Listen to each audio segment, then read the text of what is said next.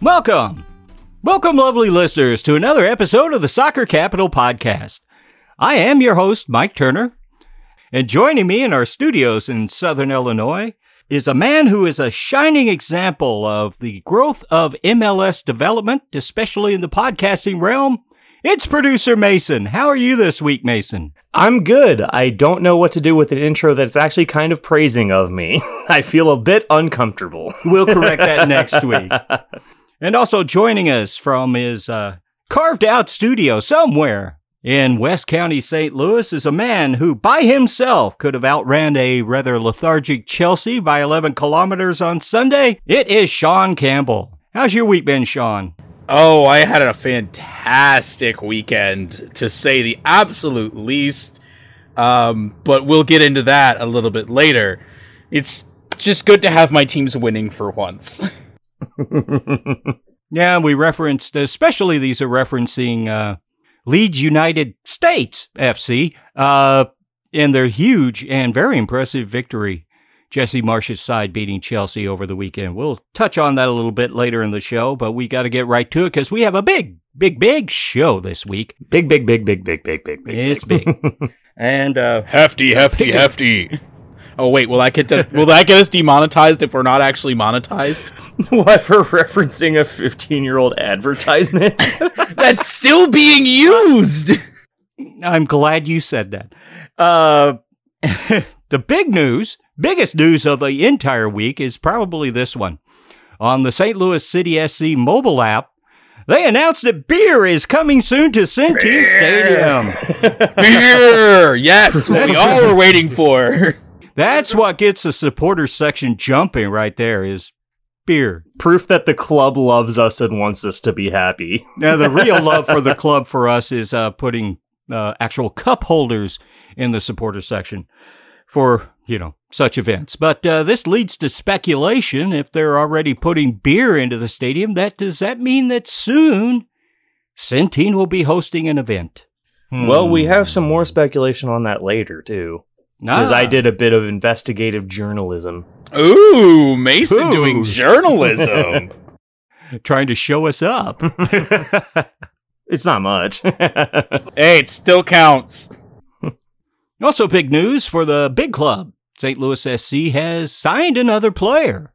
Not really expected, but they're starting to delve into some MLS veterans.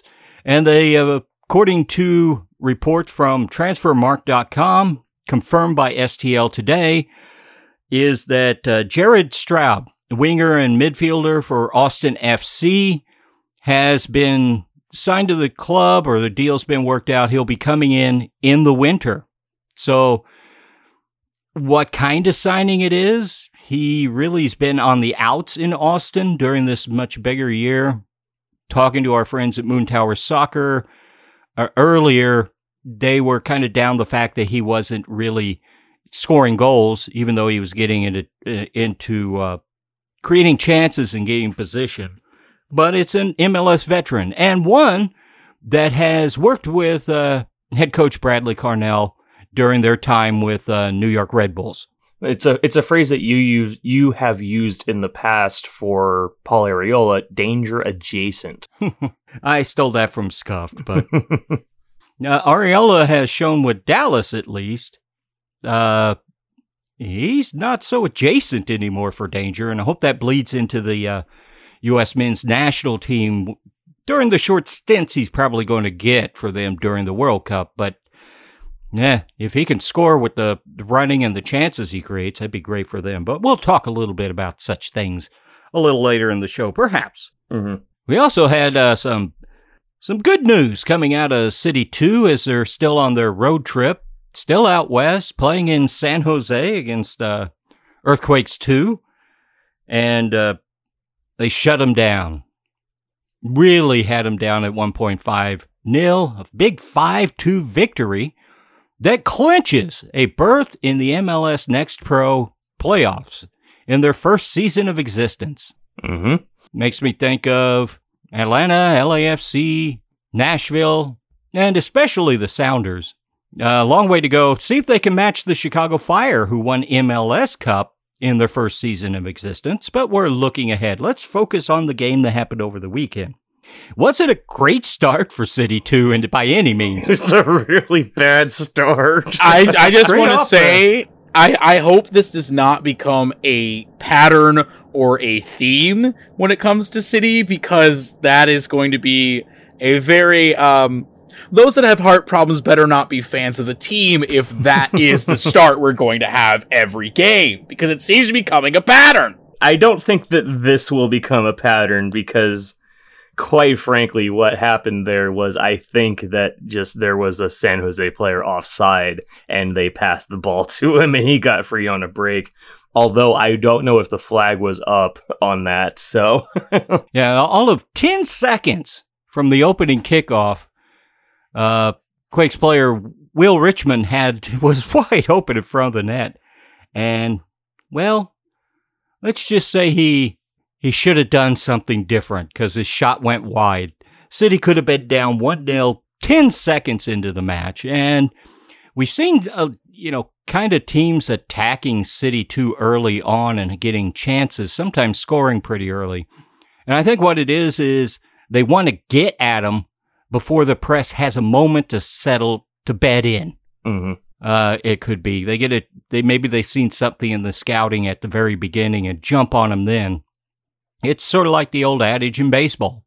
You're facing a great pitcher, better get to him early, because once they get to that third inning, they're probably going to start mowing you down. Yeah. Took all of about 7 minutes for St. Louis City to show who was boss in this match, to be quite honest. Juan Cousin, who was very much Obi-Wan Cousin in this one. What a game.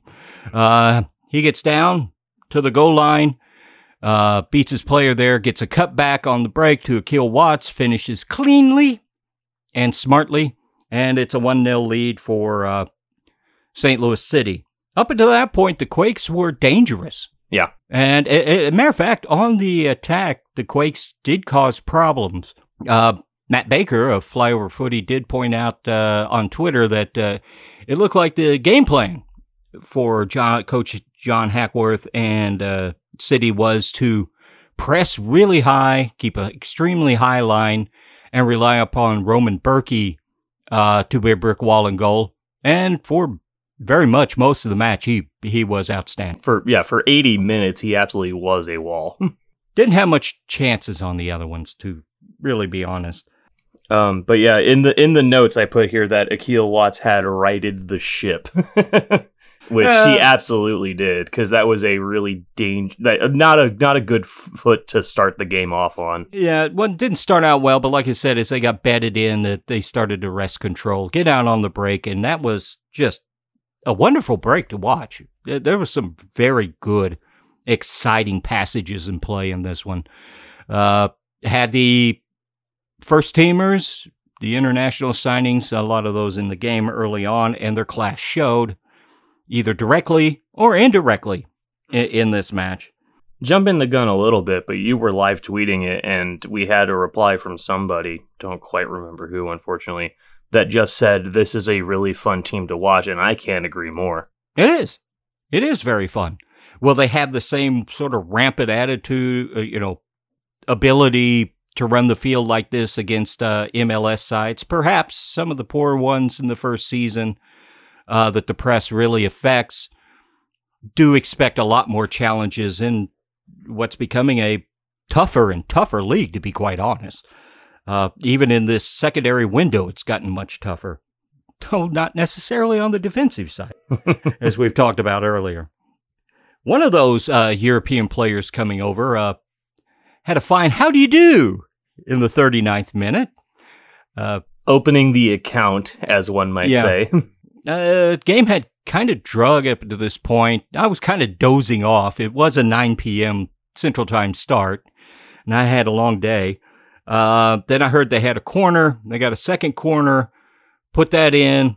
As is always important on set pieces is what happens with the second and perhaps the third ball. In this case, it fell to Selmio Pedro from about, what would you say, Oakville, Illinois? Yeah. And he just hit, I called it on Twitter, I'll call it here. He just smacked a thunder bastard. Holy cow.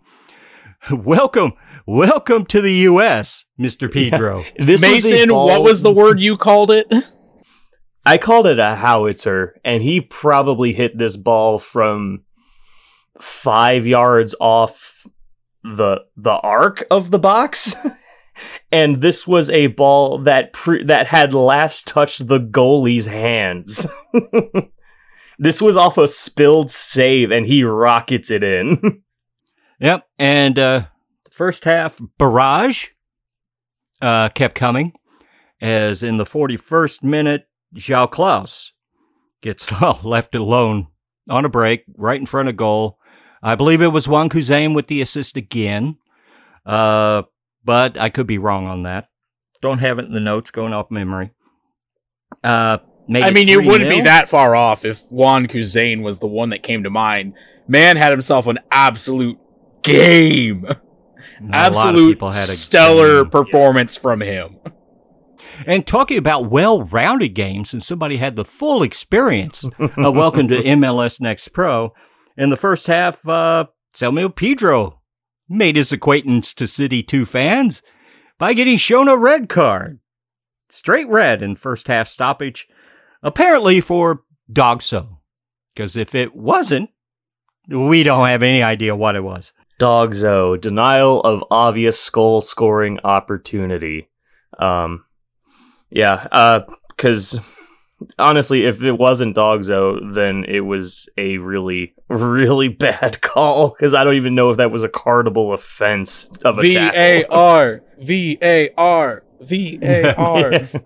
Yeah, that's the worst part. They were playing in PayPal Park. They were playing in the Quakes 1 stadium. They could have gone to VAR for this one. I don't think it's allowed, even if they have the No, it's not allowed, but they could have. They have the infrastructure in that stadium. It's unfair for so many stadiums don't have it.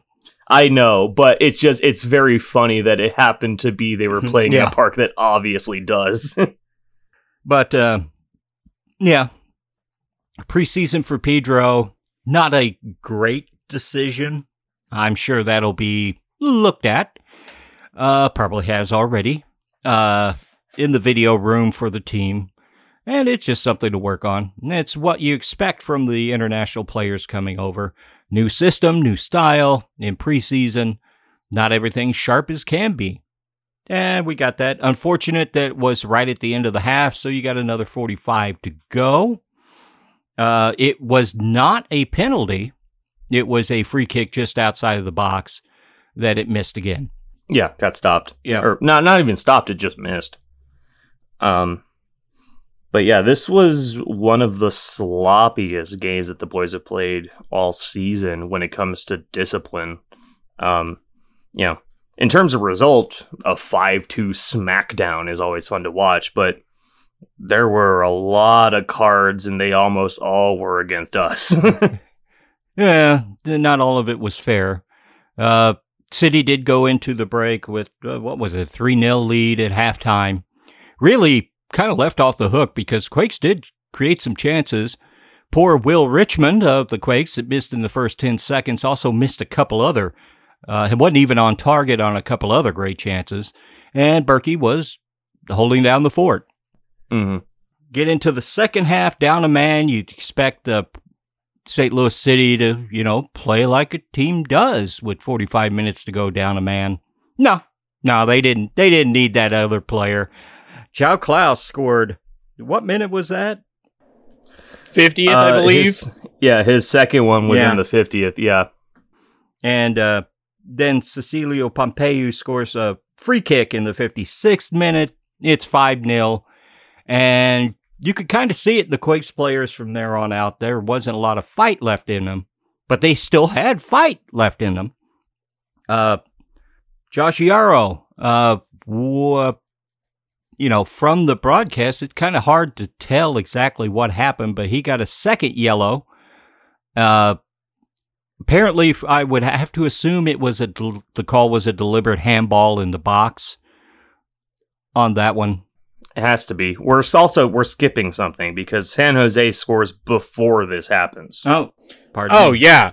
It was late in the game, like 10 minutes left almost, and you have to expect that somebody somewhere was watching this game and said the S word to their friends that they were watching with. And for those that don't know, if you have a clean sheet going, you don't say the words clean sheet or shutout until the game is over if it's in the second half. Otherwise, you're just asking to be scored upon. And that's what happened. We got scored upon. And it was late, too. Yeah. At least after the 75th, maybe in the... It was in the 81st. Okay, that's what I was thinking off the top of my head. San Jose got by Berkey, 81st, with a nice header from Miles Robinson. Not that one. Not that one, no. No. Different Miles Robinson. And then Yarrow gets the second yellow and the subsequent red card, so down to 9 men. And that led to a penalty that San Jose was able to score. That led to the 5-2 final scoreline. Some late dramatics in this game. It's a wild game. Yeah. Yeah, it was. You had to keep watching. There was times, a couple of moments where it's like this seemed to be wrapped up, but it never felt that way. Like I said, Quakes 2 were able to mount an attack against that high line of City 2 and had their chances. They didn't convert.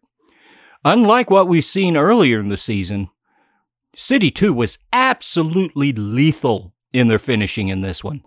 Oh, absolutely. What chances they created, they scored on. They didn't just create, chances. They were creating goals, and that's a big thing to see. Oh, and yeah. I think the incoming players from Europe have really helped with that. Yeah. Looking at like the official stats from the MLS Next Pro site for the game, City 2 had 7 shots on goal, and we got 5 goals. Yeah. That's 2 missed shots on goal. Wow. It was ruthless is what it was. It was lethal. City just got on them and found openings and exploited them. Oh yeah, this is high octane energy drink soccer. This is what we're going to look to expect from this team once the first team starts. It's pedal to the metal, it's foot to the floor, and even if you're down 2 guys, you're still pushing, you're still trying to create chances. Granted, I don't think they created much after they went down the second man, but they scored 2 down a man while they were already up by 3 goals. This is what we are going to expect to see on the first team. A team that goes down a man and doesn't just park the bus proverbially and have everyone behind the ball and just bunker down. We're going to keep going after the game regardless. And I love to see that from this team. And I can't wait for the first team to implement that strategy. Yeah, I think you got it exactly right as describing it as pedal to the metal. And I think that is part of the reason why, like we had somebody comment on in your Twitter thread, this team is so much fun to watch. They just go balls out all the time, constant. Balls to the walls. Heavy metal football. Yeah. Along with Berkey, Pedro, Klaus, Thomas Ostrak got quite a bit of time. It's not his first appearance. But we did see Edward Leuven and the young 18-year-old Isaac Jensen get their first appearances in the game. That's exciting. Getting to run out, get to take a little look at them. Can't say as I noticed much in their play, but they didn't have a lot of time. And at that point, game was in hand and down to 10 and then 9 men. Yeah.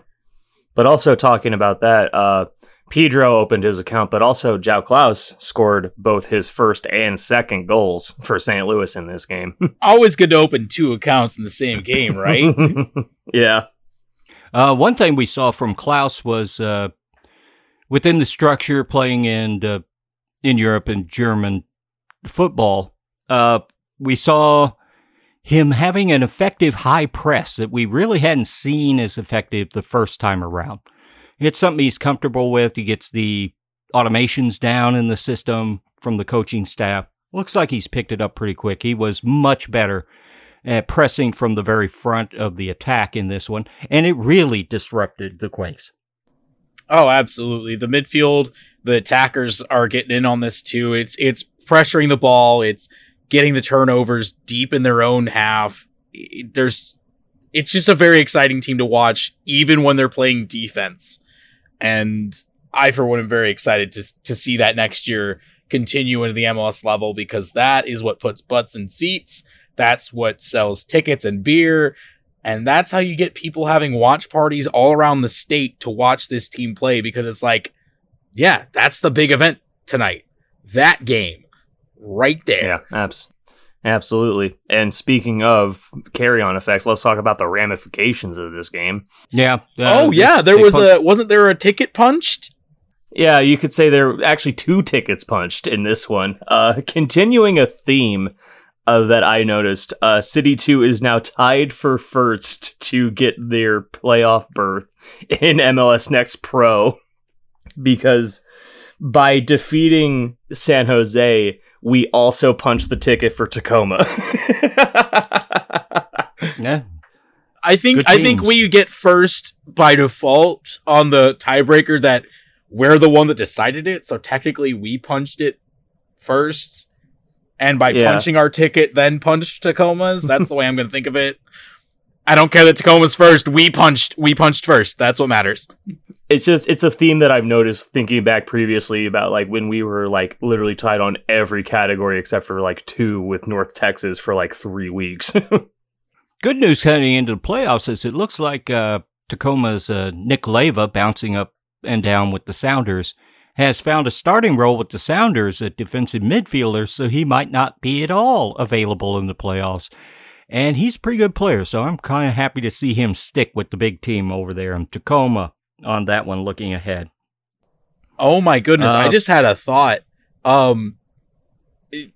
Since we've made the playoffs, excuse me if I'm jumping too far ahead, but could we potentially see playoff soccer at Centene before the first team is even in MLS? Well, they got beer. I don't see why not. That is exciting. I don't care how much you like soccer or how much you like this team. That's exciting to anybody. And there's not a lot of options by the time that rolls around, especially even the SKC2 game, because both SLU and SIU Edwardsville are going to be playing their own games at that point. Their seasons are going to be ramping up. So it's either their training ground or going to a very small venue somewhere else, because Scott Gallagher's probably got Soccer Park locked up. They're not going to play playoff games at Creve Coeur. God forbid they and I hate that I'm putting this out into the universe, but God forbid they try to play the playoff games at the Dome.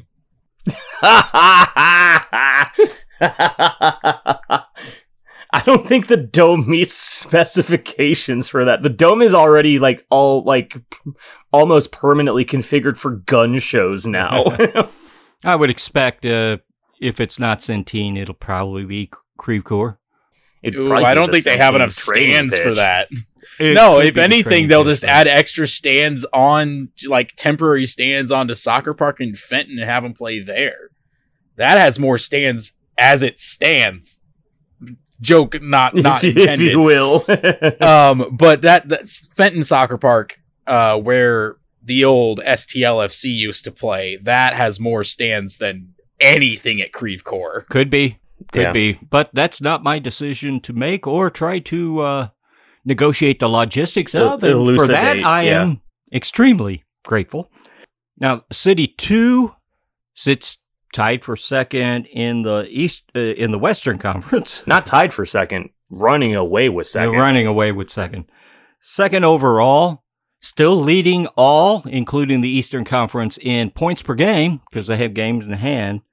And just, what are they, 1 point behind Tacoma? 1 point behind Tacoma and 1 point ahead of Columbus on the overall table. Quite a season so far. Yeah. Coming to its end. And we have 5 points on North Texas, who are, I believe, tied with Houston for third in the West. Tacoma has a kind of a, easy schedule going down the stretch. Oh, they got to walk. Sounders, on the other hand, Christian Roldan got an injury. They're in need of players. They could be stripped of some of those MLS players that they've had the luxury of using quite a bit this season. They might have to be called up to the big club. That could stifle them a little bit, but they're going to be in the playoffs. They are. And they're still going to be a tough out. That's a good team.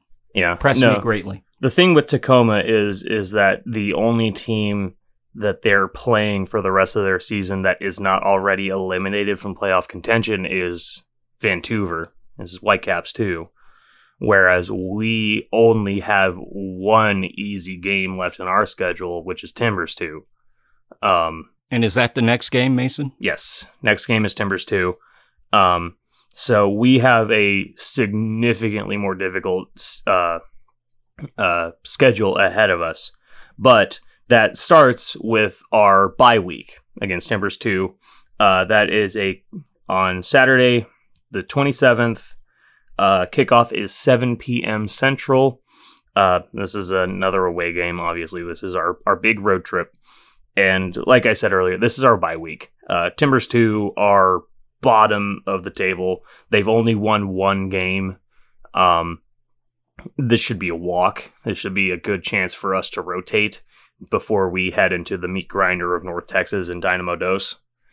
I don't really foresee much trouble ahead of us. And there's the trap. Yep. This is a trap game. The absolute hubris, I know, but yeah. I have to say, though, I had no idea that Portland Tubers had not won more than one game all season. They have only won one game.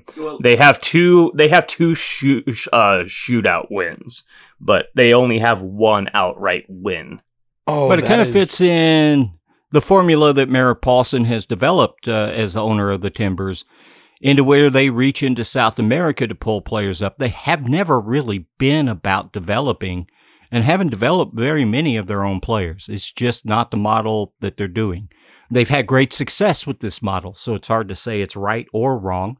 They're just one of the teams that have decided not to go into player development underneath the top level MLS club. Yeah, and I mean, you can look at the Portland Timbers and you can say you can see that model works. But for us down here in MLS Next Pro in the quote unquote development league, this is an absolute coup for us that's their model. Yeah, it works out pretty well. Now all I have to do is finish the deal. That's always the question. Any given Saturday. Yeah, in this case. Also, news coming out for development for St. Louis City SC is the club has announced an expanded academy coaching staff and more age groups. And I'll go ahead and throw it to Mason to give us a little rundown on this. Yeah, so City 2 has announced a big expansion for the academy. A big swath of hires and also new age groups. So augmenting the previously established U16s and U17s, there are now joining a U14, U15, and U21 program. So that is now 5 age groups in the St. Louis City SC Academy. Along with a lot of hires for that. The previous Academy head coach, Andreas Schumacher, has parted ways with the club. So now there are individual discrete head coaches for each age group. And this is a previous hire from, I believe, March. Dale Schilly is Academy Director. So he is remaining in his role. We have John Miglassi. Yeah. John Miglassi is joining as the U21 head coach. And Louis Swisher, who has previously been with the Academy staff, I believe is the assistant head coach of the U16 squad, has gotten a promotion up to U21 assistant head coach. David Critchley, also returning, was previously, I believe, the U17 assistant head coach, is now the U17 head coach. And joining him is Sean Reynolds as a U17 head coach. Kyle Riebling will be assistant coach for the U17s and 15s. Adam Burke will be the U16 head coach. And Sean Whalen will be his assistant coach alongside assistant coach for the U14s. And as we previously talked about, Megan McCormick will be the head coach for the U14s. The only one of these names that was already announced. Anthony Wallace will be joining the squad as the U15 head coach. And then we have 3 names returning. Tim Kelly is remaining as goalkeeper coach. Mark Pye is assistant goalkeeper coach. And Charles Rankin is academy specialist coach. They all remain in their roles. Now, will these all be competing in MLS Next Pro? No. So, as far as I can tell, the only squad joining MLS Next Pro will be the U15s. The U16s and 17s are going to stay there. The only one joining them is the U15s. The U21s are going to be competing in the United Premier Soccer League, which is a kind of pro-am league. And then the U14s, from what I can tell, are like a regional development league or something like that. So it sounds to me like they're mostly going to be playing like Scott Gallagher and Lou Fuse and stuff like that. Lutz had referenced that they would perhaps compete in MLS Next Pro at U14s if other teams decided to get involved in that and throw their money at it. It appears that that's not in the plans for next season, I assume, because I don't have a lot of information right now. I do need to correct y'all, because as y'all are currently stating, the whatever age group are you said competing in Next Pro, they're going to be competing in MLS Next. I MLS knew Next it was going to happen. is specifically just City 2. MLS Next is the academy teams. I had to say it, and I had to make sure that our listeners are not getting bad information from us. I must correct it as I see it. I knew it was going to happen. Yes, yeah. Sean is correct. MLS Next. Also, MLS needs to do something about their naming system because this is untenable. I was wondering why I couldn't complete my MLS crossword puzzle. That explains it. I got the GAM and the TAM down, but this one was throwing me. Yeah, I'm not taking full responsibility for that mistake. Yeah. Some of this lays on the bed of MLS and the way that they name their leagues. It's such poor marketing, I hardly think it's my faux pas. Yeah. Anyway, yes, Sean is correct. It is MLS Next and not MLS Next Pro. Those are 2 discrete leagues. Anyway, also a discrete league is the United Premier Soccer League, which is the league that the U21s will be competing in. They will be competing in their top tier, which is the Premier Division. And they're starting to play very soon. I was looking at the website, and their first scheduled match is on Sunday the 28th against Deportivo Mijalisco in Nashville. And also, their next scheduled game in the UPSL is a home game at Centene's training pitch in September, I believe on September 9th. So even before that game against SKC2 for MLS Next Pro. So much to consider. For those not familiar with the UPSL, and to be quite honest, I really wasn't that familiar with it before this was announced either. It is a developmental league meant to bridge the gap between the academies and the professional levels, is what we'll see. They occupy the 4th tier in American soccer, and for old-timers like me to have 4 tiers of American soccer is astounding. So who is going to benefit from having a U21? It's a way to draw in new talent, perhaps in this window, that perhaps people that might not quite be prepared to jump to the late bloomers, but need somewhere to go. Those who either have no interest in going to college or just frankly haven't been able to find the means, scholarships to go. Could also be those graduating from the U17s, could still be seniors in high school that want extra play or have graduated above that level, like Fritz Vollmer and Nathan Ferguson. Yeah. Especially come to mind that are going to be on the U21 roster. Other ones that could get it is perhaps certain people that aren't yet prepared if they want to take the path of turning pro or going to college to play soccer. This gives them an out to at least get some games in, get some game time, find out where they're going to fit. Just off the top of my head, that's kind of what came to mind is who you might see fill this up. Another thing about St. Louis City's youth development, their academy and City 2 wonderkind, Aaron Hurd, has been called up yet again to the USMNT U17 camp. The 15-year-old winger, yes, 15, has made 6 appearances for City 2. It's good to see the big media in the city are ramping up their coverage about St. Louis City SC. Tim Timmerman gave us this bit of information, and he's been especially leading the coverage on City 2 for STL Today and the Post-Dispatch. This week, there was a nice article about the City Future program and bringing the joy of El Juego Bonito to kids 8 to 14, I believe, is the age group in camps spread around neighborhoods within the city and East St. Louis, especially trying to get involved the underprivileged and underserved kids in the area. And who knows? Maybe find a gym or two amongst them. No, I particularly like that article because it's regarding the City Futures program, which we've kind of talked a little bit about, and you might have seen on like the city Twitter account and stuff like that. But I was kind of worried that it was going to end up like a lot of these programs where it ends up being pay to play and only really serves the rich white suburbs.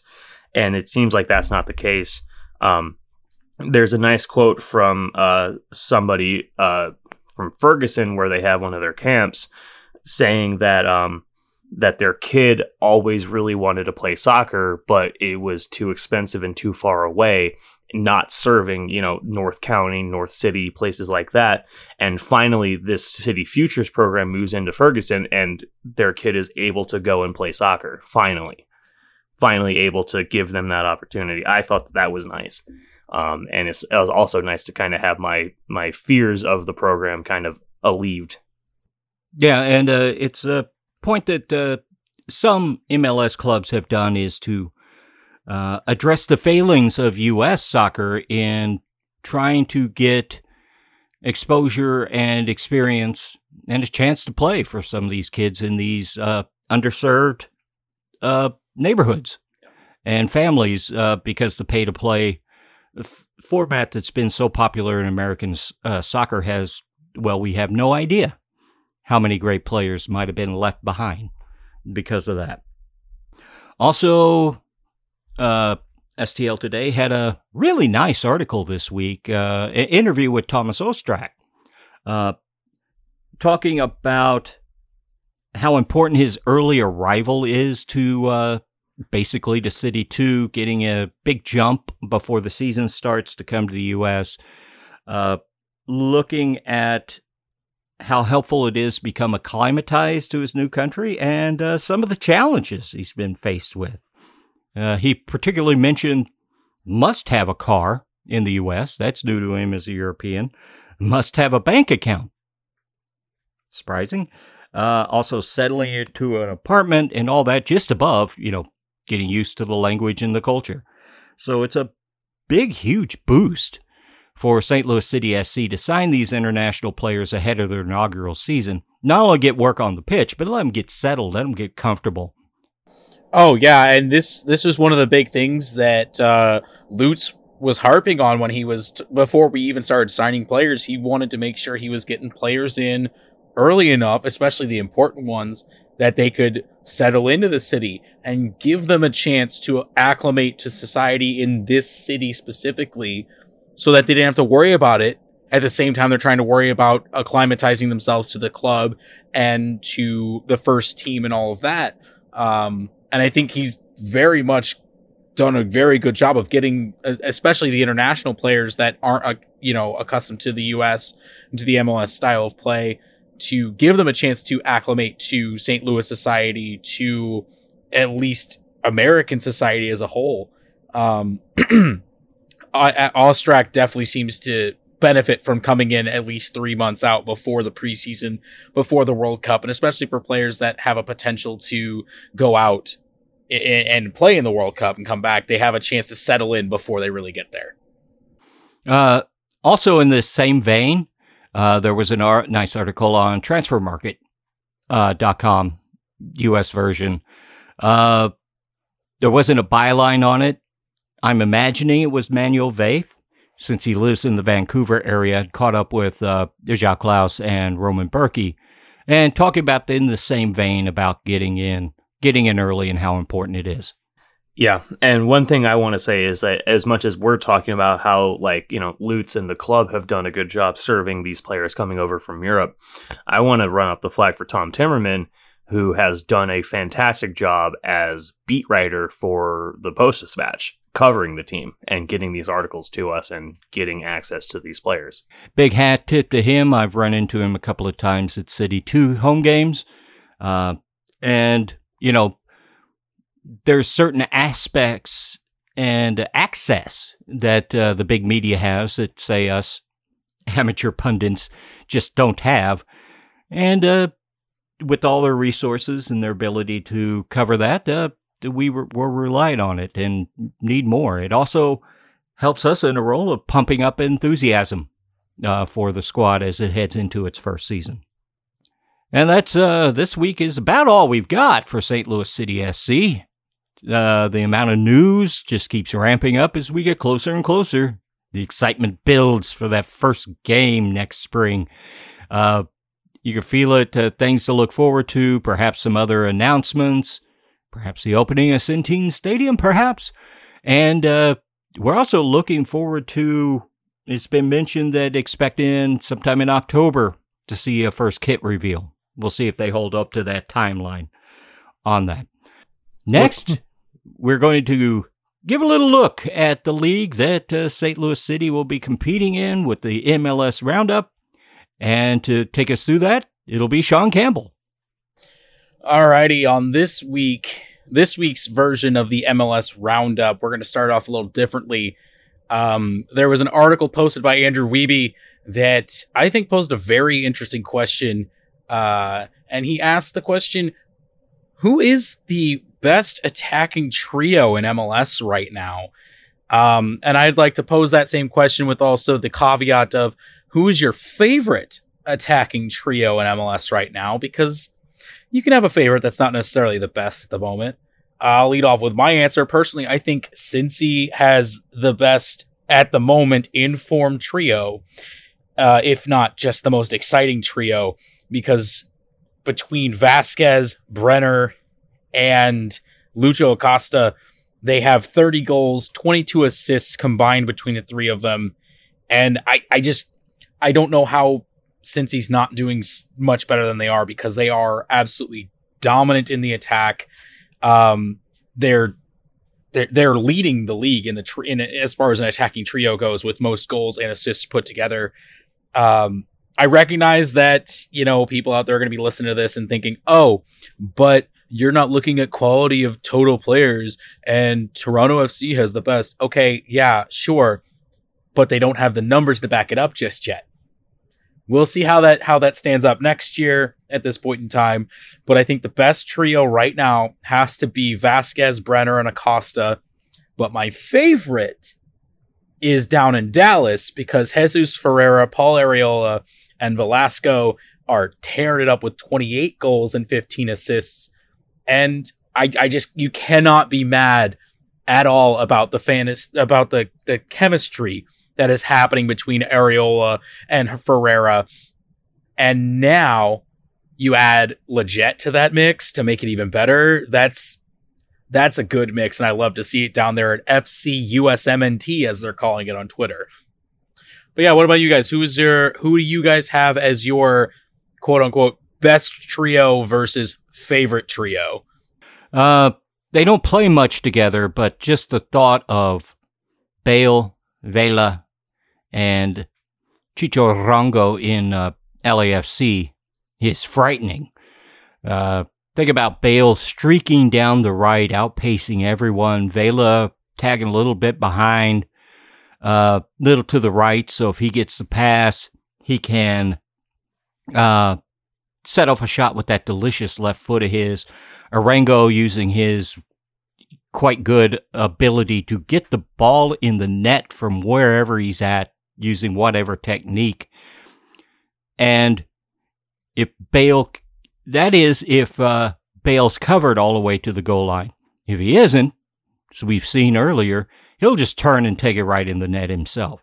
That's frightening, but they don't play much together, and Bale and Vela tend to play in a very similar position. But on the break, that's frightening.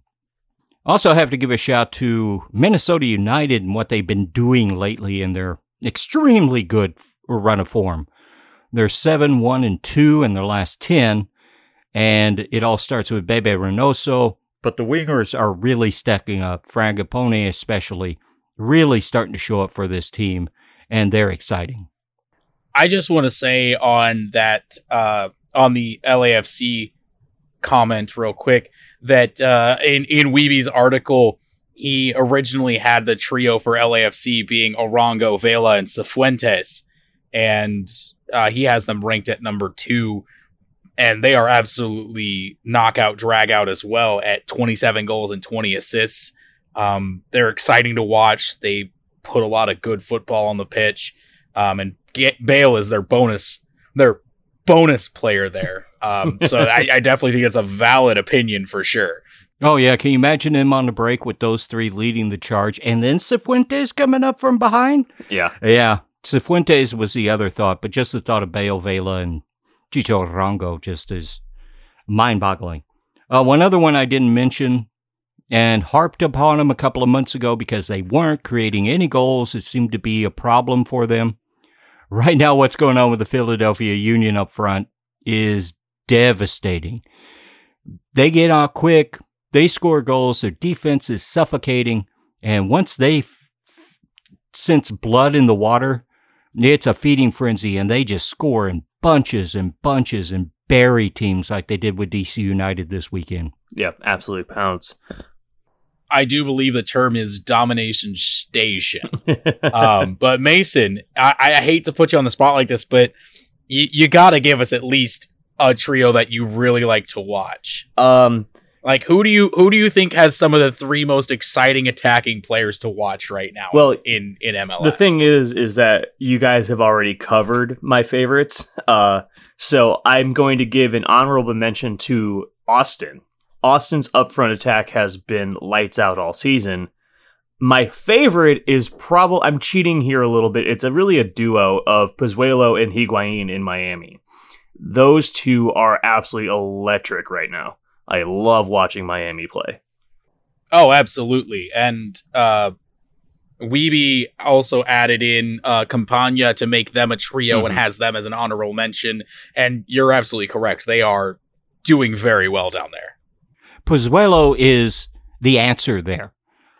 Before it seemed like Higuain would have to make the killer pass to hook up with Higuain's run, and Higuain just maybe too old or disinterested to do all that himself. Pozuelo's unlocked him.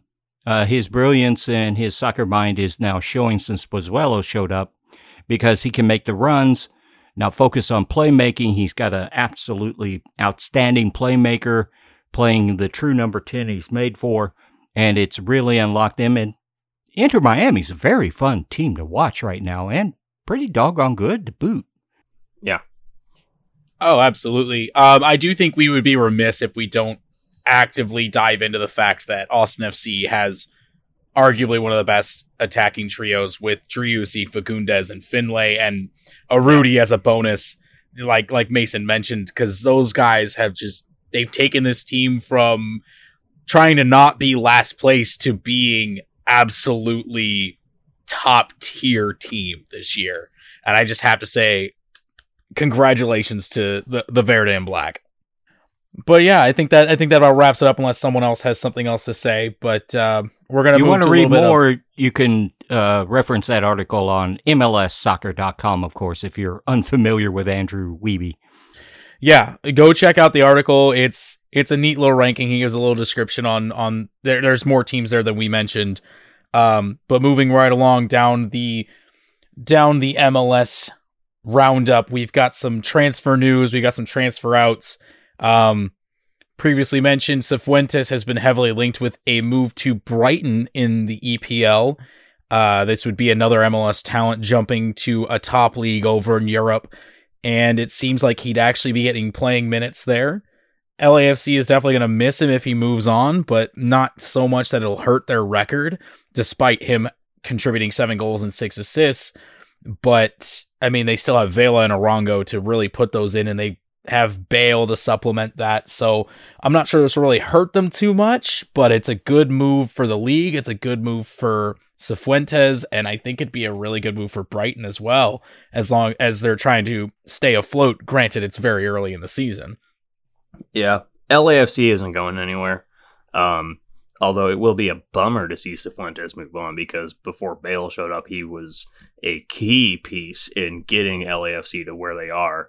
But him moving on is a good, if perhaps short-sighted move. And LAFC reportedly is already working on Cifuentes' replacement. Good business, because he's ready to move. He's been so much better this year, and he's been outstanding. Oh, absolutely. I think it'd be a smart business move for them to move him on. It'd be a good move for him to get into a another league and see some more a more competitive league, for lack of a better term. But yeah, just seeing all the MLS talent jump over the pond and being in top leagues and actually seeing minutes is always a good thing. Speaking of, we've got another move. It seems that Mamadou Fall is potentially going on loan to Villarreal in La Liga. Word is the deal is in its final steps, and it seems to have some real legs, because he's previously had some training sessions with Villarreal, and I definitely see this going through. I have no word on terms or any actual numbers, but it's exciting to see for sure. And it fits. He's the most exciting young center back in MLS, and that puts him nowadays in the class in the world, because young center backs that are promising are not that easy to find. So there's a chance for LAFC to do some business here as well. The rich get richer. And speaking of the rich, we're talking about the talent rich here. Looks like Djordje Mihailovic is all but confirmed to be making a transfer to AZ Alkmaar in the Dutch league. Reports have it being upwards of 6 million in for the transfer fee. This would be the largest incoming transfer for AZ. And I just have to ask, does anyone else remember the last guy we had for the national team going over to Alkmaar? The name escapes me at the moment. He did really well there, though. Didn't he move from there to Sunderland for a big move that didn't do so well at Sunderland? And then I think he came back to MLS and didn't do so well, so now he's gotten traded to another team in MLS and is now on loan in Liga MX. Dozy Alcador, as he was called in Sunderland, actually when he came back to MLS was fantastic, and a huge part of that outstanding 2017 Toronto FC club that almost won the quadruple, as they went to penalty kicks to take the CCL championship. But injuries and, dare I say it, attitude may have been his downfall. Well, I referenced Josie just for the fact that hopefully Djordje can go on this track and be as successful in Europe, but not have the injury woes, and hopefully make a staying presence in the USMNT, because I'd love to see Djordje get that call up, get those caps, and actually get to represent the US for that. He's put in an absolute MVP level campaign this year, and it's shown in such a way that it looks like if this deal were to get done, he'd be loaned back for the remainder of the season because Montreal are very keen on a deep playoff run, and he's instrumental in that for sure. Moving on, we've got a little bit of an injury update. We mentioned, I think it was either a week or two ago, that Alexander Pato in Orlando was out with a knee injury. They went in, they did some looking at it, and it looks like he's going to be out for the rest of the year with the knee surgery.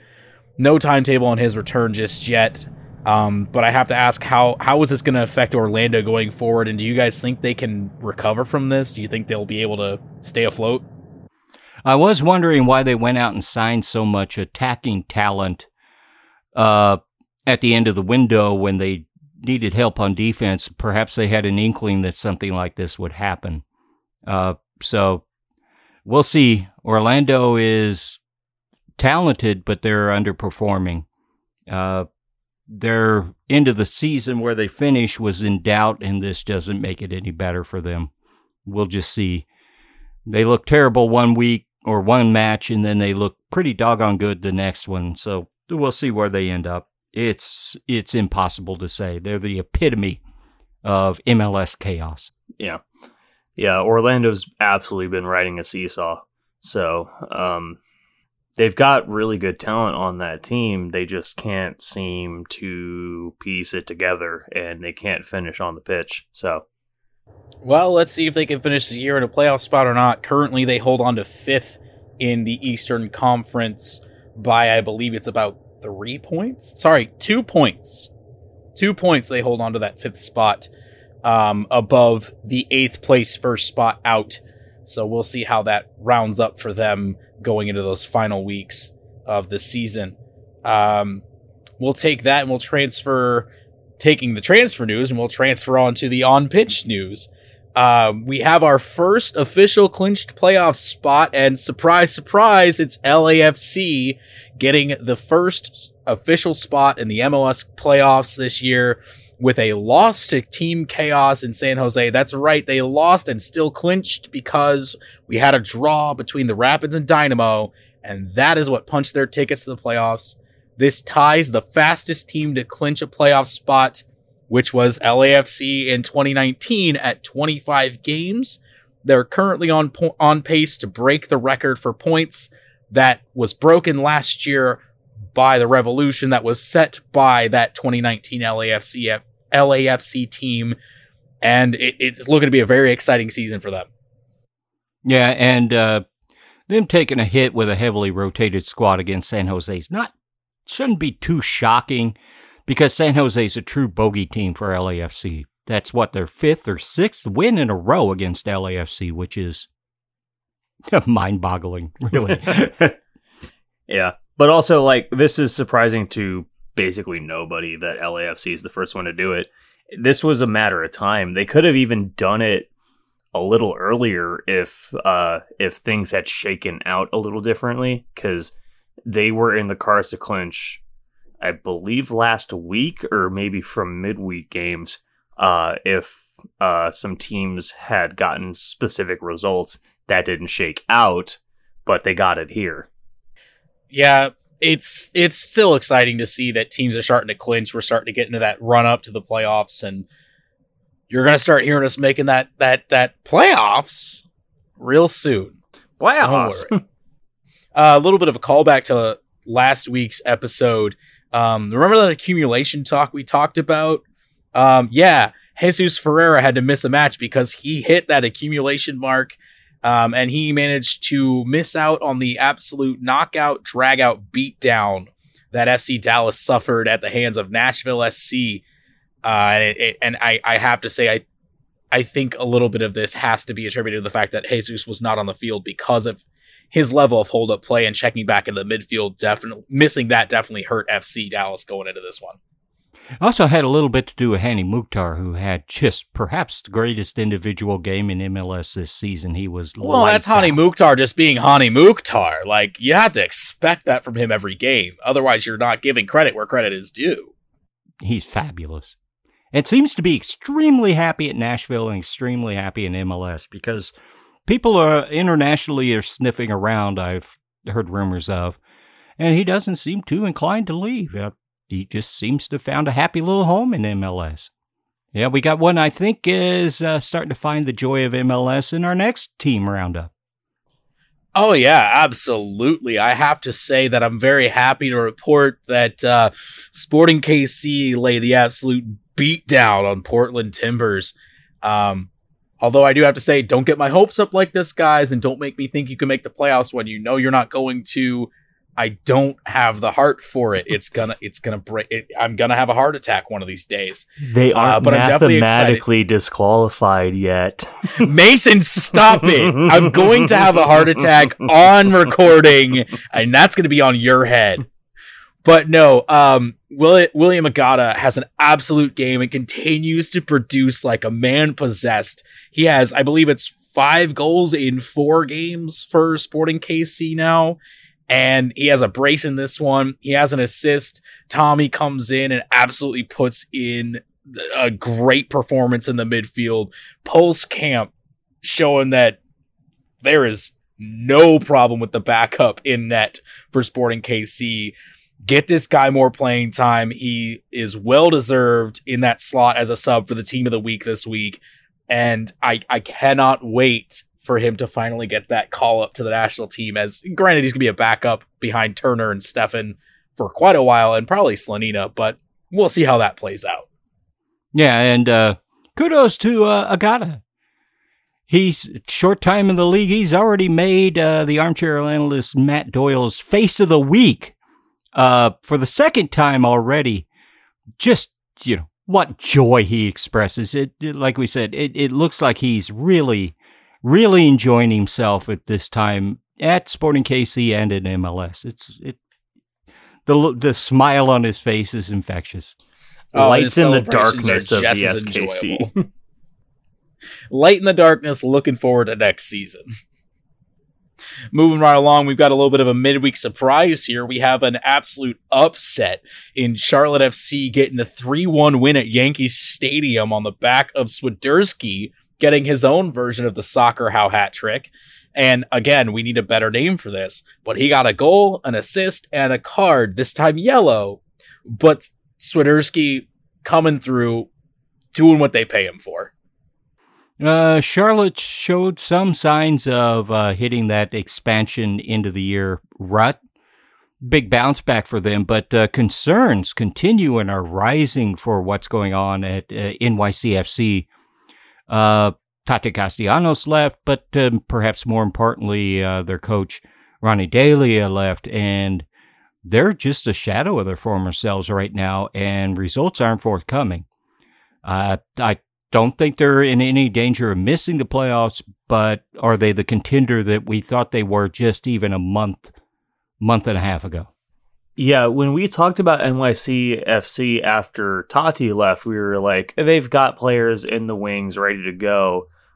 Tati's absence won't be felt that harshly, but then Delia left, and now this has turned into a true and proper collapse. They've really cut back on their pressing that led to so many of those goals that Castellanos was able to get. And their pressing went from one of the better in the league to it's dropping to one of the worst in the league, and results are following. I don't think Coach Cushing has really found his form, but you know what? In the history of NYCFC, whenever they replace a coach that moves on, the new coach sometimes has a stumbling starting out. I definitely have to say this NYCFC team, as they're closing out the season, looks more representative of their tiny little piece of paper banner than a proper banner. They got to put more effort in if they want a real banner. You know me, just having to get my digging at that. You got to get that dig. Little bitty banner. Their effort's been as cheap and easy as that joke was, Sean. Man, I was even going to say that when you put in that they got the win at Yankee, that we should have just rolled along like Charlotte FC was playing the New York Yankees. Oh, no. No. But yeah, NYCFC is looking in full big collapse mode here, and though they're not mathematically in, I definitely think that they'll make it, but I think they're going to be one of the first ones out. once playoffs actually start. Moving on down the river a little bit, we'll go to Philly, where they continue to show that, as Mike said, once they score in droves, and they have an absolute massacre in DC with a 6-0 win over DC United. Despite the fact that Wayne Rooney has injected some life into this team, Julian Carranza is absolutely dominating on a new level at this point in time. He gets a hat trick in this game, and he's very much contributing to that attacking trio there, and it's very exciting to watch for sure. The fouled up initial team build of Inter Miami, they went out and got Carranza and then just buried him. Didn't play him. Then they had, the mess up. Had to ship him out, then shipped him off to Philadelphia. He's found a home. The stylist system with Jim Curtin is working, and Philly right now is devastating. DC United actually played about the first 30, 40 minutes of this game pretty well, but once that Union attack that all of a sudden has appeared started rolling, there was no stopping them, and DC United just got rolled over. Just rolled over. Making a case for moving the capital back to Philly. Hey, I mean, they could make the case all they want. I don't see it happening anytime soon. Because everyone knows, at least the listeners to our podcast, the soccer capital is in St. Louis. Always has been, always will be. But moving from one thumping to another, Montreal getting the 4-0 win despite missing Georgie.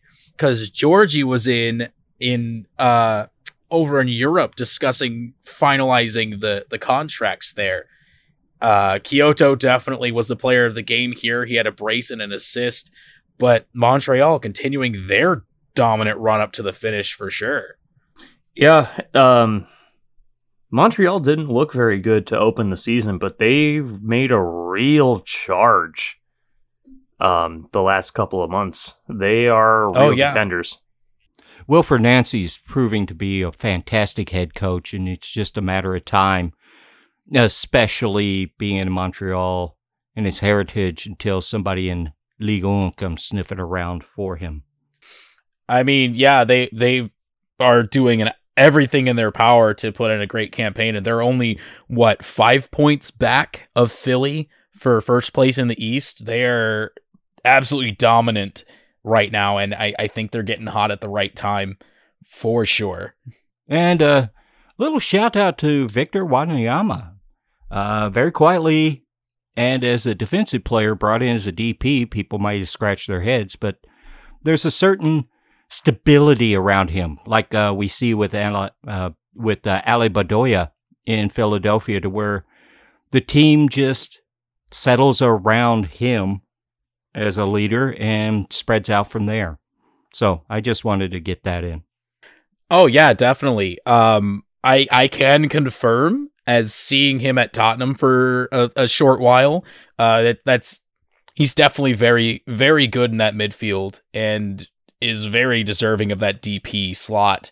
But like you said, he's kind of just almost like a glue guy at that point, but he actually puts in numbers on the field, just not the numbers that everyone cares about, because the numbers everyone cares about are the ones that go up on the score sheet.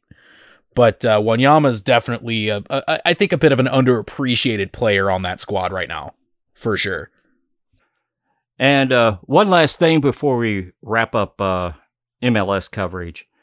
I just got a name that observers should start to become familiar with, and that is, if I get it right, Jesper Löffelsend. Yeah, even I need to get familiar with the name. He's a German national U.S. college player. I believe went to Pitt, was a left back, and, successful enough. But he was an 81st pick, 81st in the recent Super Draft. He comes into RSL. They change him to a center mid, and he's been fantastic. Just fantastic. It's hard to explain why RSL just keeps surprising and keeps winning, but his ability to get them on the break where they're devastating is a big name. Jesper Loffelson. Keep that in mind. Let's see if his develop keeps on the path that it is, because it's a wonder to behold so far this year, and he's playing out of position. He might actually be one of the very top 5 number 8s in the entire league this season. And he was a left back his entire previous career. Kind of makes you wonder if he was playing out of position his entire career up until this point. All right, well, I think that about wraps up what we've got for MLS. One last thing before we leave y'all this week. I want to give a little bit of a U.S. men's national team weekend update because we're just about a month out from that final window of friendlies before we jump into the World Cup. So let's just keep you updated on what some of the guys are doing that, you may not be super up on because they're not penciled in or penned in some cases as starters for this team going in and, getting their ticket punched to Qatar. And I think one of the guys that we need to talk about first that we've at least mentioned, we've talked about him before, but Brennan Vasquez, I think he's clearly made his case that if not in this last window to get a call up, that he should get a serious look in the next cycle for sure. Him and Mihailovic are very, very similar boats that they've put in great campaigns. They've been in form for the last couple of years. I think they deserve to be talked about. Yeah, perhaps this last window is going to be extremely hard to break into the World Cup team because it's really going to be focused on because there's just not the time that there normally is to have a longer camp. So they're going to have to really get to work together for the probably the 20 or so names that are locked in right now for the World Cup roster. It may be a little easier for Vasquez because the number 9, especially a backup to Ferreira, hasn't been settled yet. But Mihailovic, that injury he got before an earlier camp really killed him. It might be the next cycle. The wretched FIFA once again conspiring against American players. Well, while we're speaking of the number 9 role, I think we need to talk about a bit about someone who's muddying those waters a little bit with Josh Sargent having himself a glorious start in the championship for the Canaries at Norwich with 3 goals in his last 2 games, put in the work, see if he can keep that up and punch his ticket to Qatar. After years of frustrations, has he clicked for Josh Sargent? He just looks more confident and more direct at goal, looking to score. He looks like a different player. Hopefully it's clicked and he's just at that level as being a championship type player rather than a Premier League type player. But, he's still very, very young. He's got time to develop. Oh, absolutely. And you love to see the St. Louis boy put it together finally. But speaking of somebody who's made it click, and some buddies really that have made it click at an elite level, keeping it in England, we mentioned earlier Leeds United having a great start to the campaign. We would be remiss if we didn't mention Brendan Aronson and Tyler Adams had themselves a superb showing against Chelsea. And I'm going to tell you right now, if you're still listening to this show, if you haven't already, go out and find Aronson's goal in that 3-0 trouncing of Chelsea. And you will see that it's Aronson being Aronson and doing what he does best. And that's run at you and cause pressure. And I can't decide. It's such a pest goal. It's such a poacher goal. It's so good. That's the scouting report on Aronson. He has technical talent and physical ability, but he's one of the biggest pests in world football right now. But that's what he's good at. He runs like he has no limit on the gas in his fuel tank, and he'll make you make mistakes. And I cannot decide if the goal was better or if Jesse Marsh's celebration on the goal was better. I would say the goal was better because that just lifted Leeds from, well, let's just say it from balls to the wall playing style to just true hypersonic style of playing that just overwhelmed Chelsea, quite frankly, in this game, especially for large swathes of it on that. And I've been reading a lot of what the English press has been saying about them, and they're just amazed at the amount of ground that both Aronson and Adams just cover. The work rate from those guys is really catching the eye only 3 games into their Premier League careers. Absolute wheels. We already knew that, right, from watching them with the men's national team, but absolute wheels on those boys. Oh yeah, engines that do not quit is the way I would describe them. But yes, it's great to see them really having great starts to the season. Hopefully they can keep that form rolling into Qatar. But keeping it in this game, Pulisic actually got into a game for Chelsea. Imagine that. Pulisic actually plays for Chelsea. But all he manages to do in this is get nailed by a shot from his own teammate in Ziyech. And that's really the only presence I saw from him in this game. So it's good and bad there. And Pulisic seems to be really slotted in by Tuchel as a super sub. And actually, he's quite good at that. That's not what he wants. It's not what we want. But with his pace, directness, and energy coming in late, running at tired legs, he can be a real difference maker. But there was no way to make a difference in this game. Leeds overwhelmed them. Have we ever seen a game where 3 U.S. developed players are starters or key contributors for a club in a single individual Premier League game? Absolutely not. Until now. But not just the players. We also have the head coach developed in the U.S. as a coach. And also a big win for MLS. Not only we have, well, Pulisic wasn't in MLS, but Aronson and Adams and Jesse Marsch famously was. But another big star for Leeds in this one was Jack Harrison. He is really coming into form for Leeds, and he came over to the U.S., went to university, as they say, to, kickstart his academy career. Got number 1 pick in the Super Draft, got in with the City Group at NYCFC, and he's really kicking on. And just another feather in the cap for what is happening around MLS with their new profound focus on youth and development, and the rewards are coming in, I think, a couple of years earlier than anybody really was anticipating. Oh, yeah. I don't know if I said this on air. I know I said it earlier when we were taking a short stoppage in recording, but imagine how huge it would be if Leeds United, led by giant MLS produced players, and had that huge presence from MLS, and they go on to do very well. They make Europa, or outside chance they make Champions League. Imagine how huge that would be for not just us as a country with Aronson and Adams, but as a league, how far we've come that we can produce players that can compete at the Champions League level.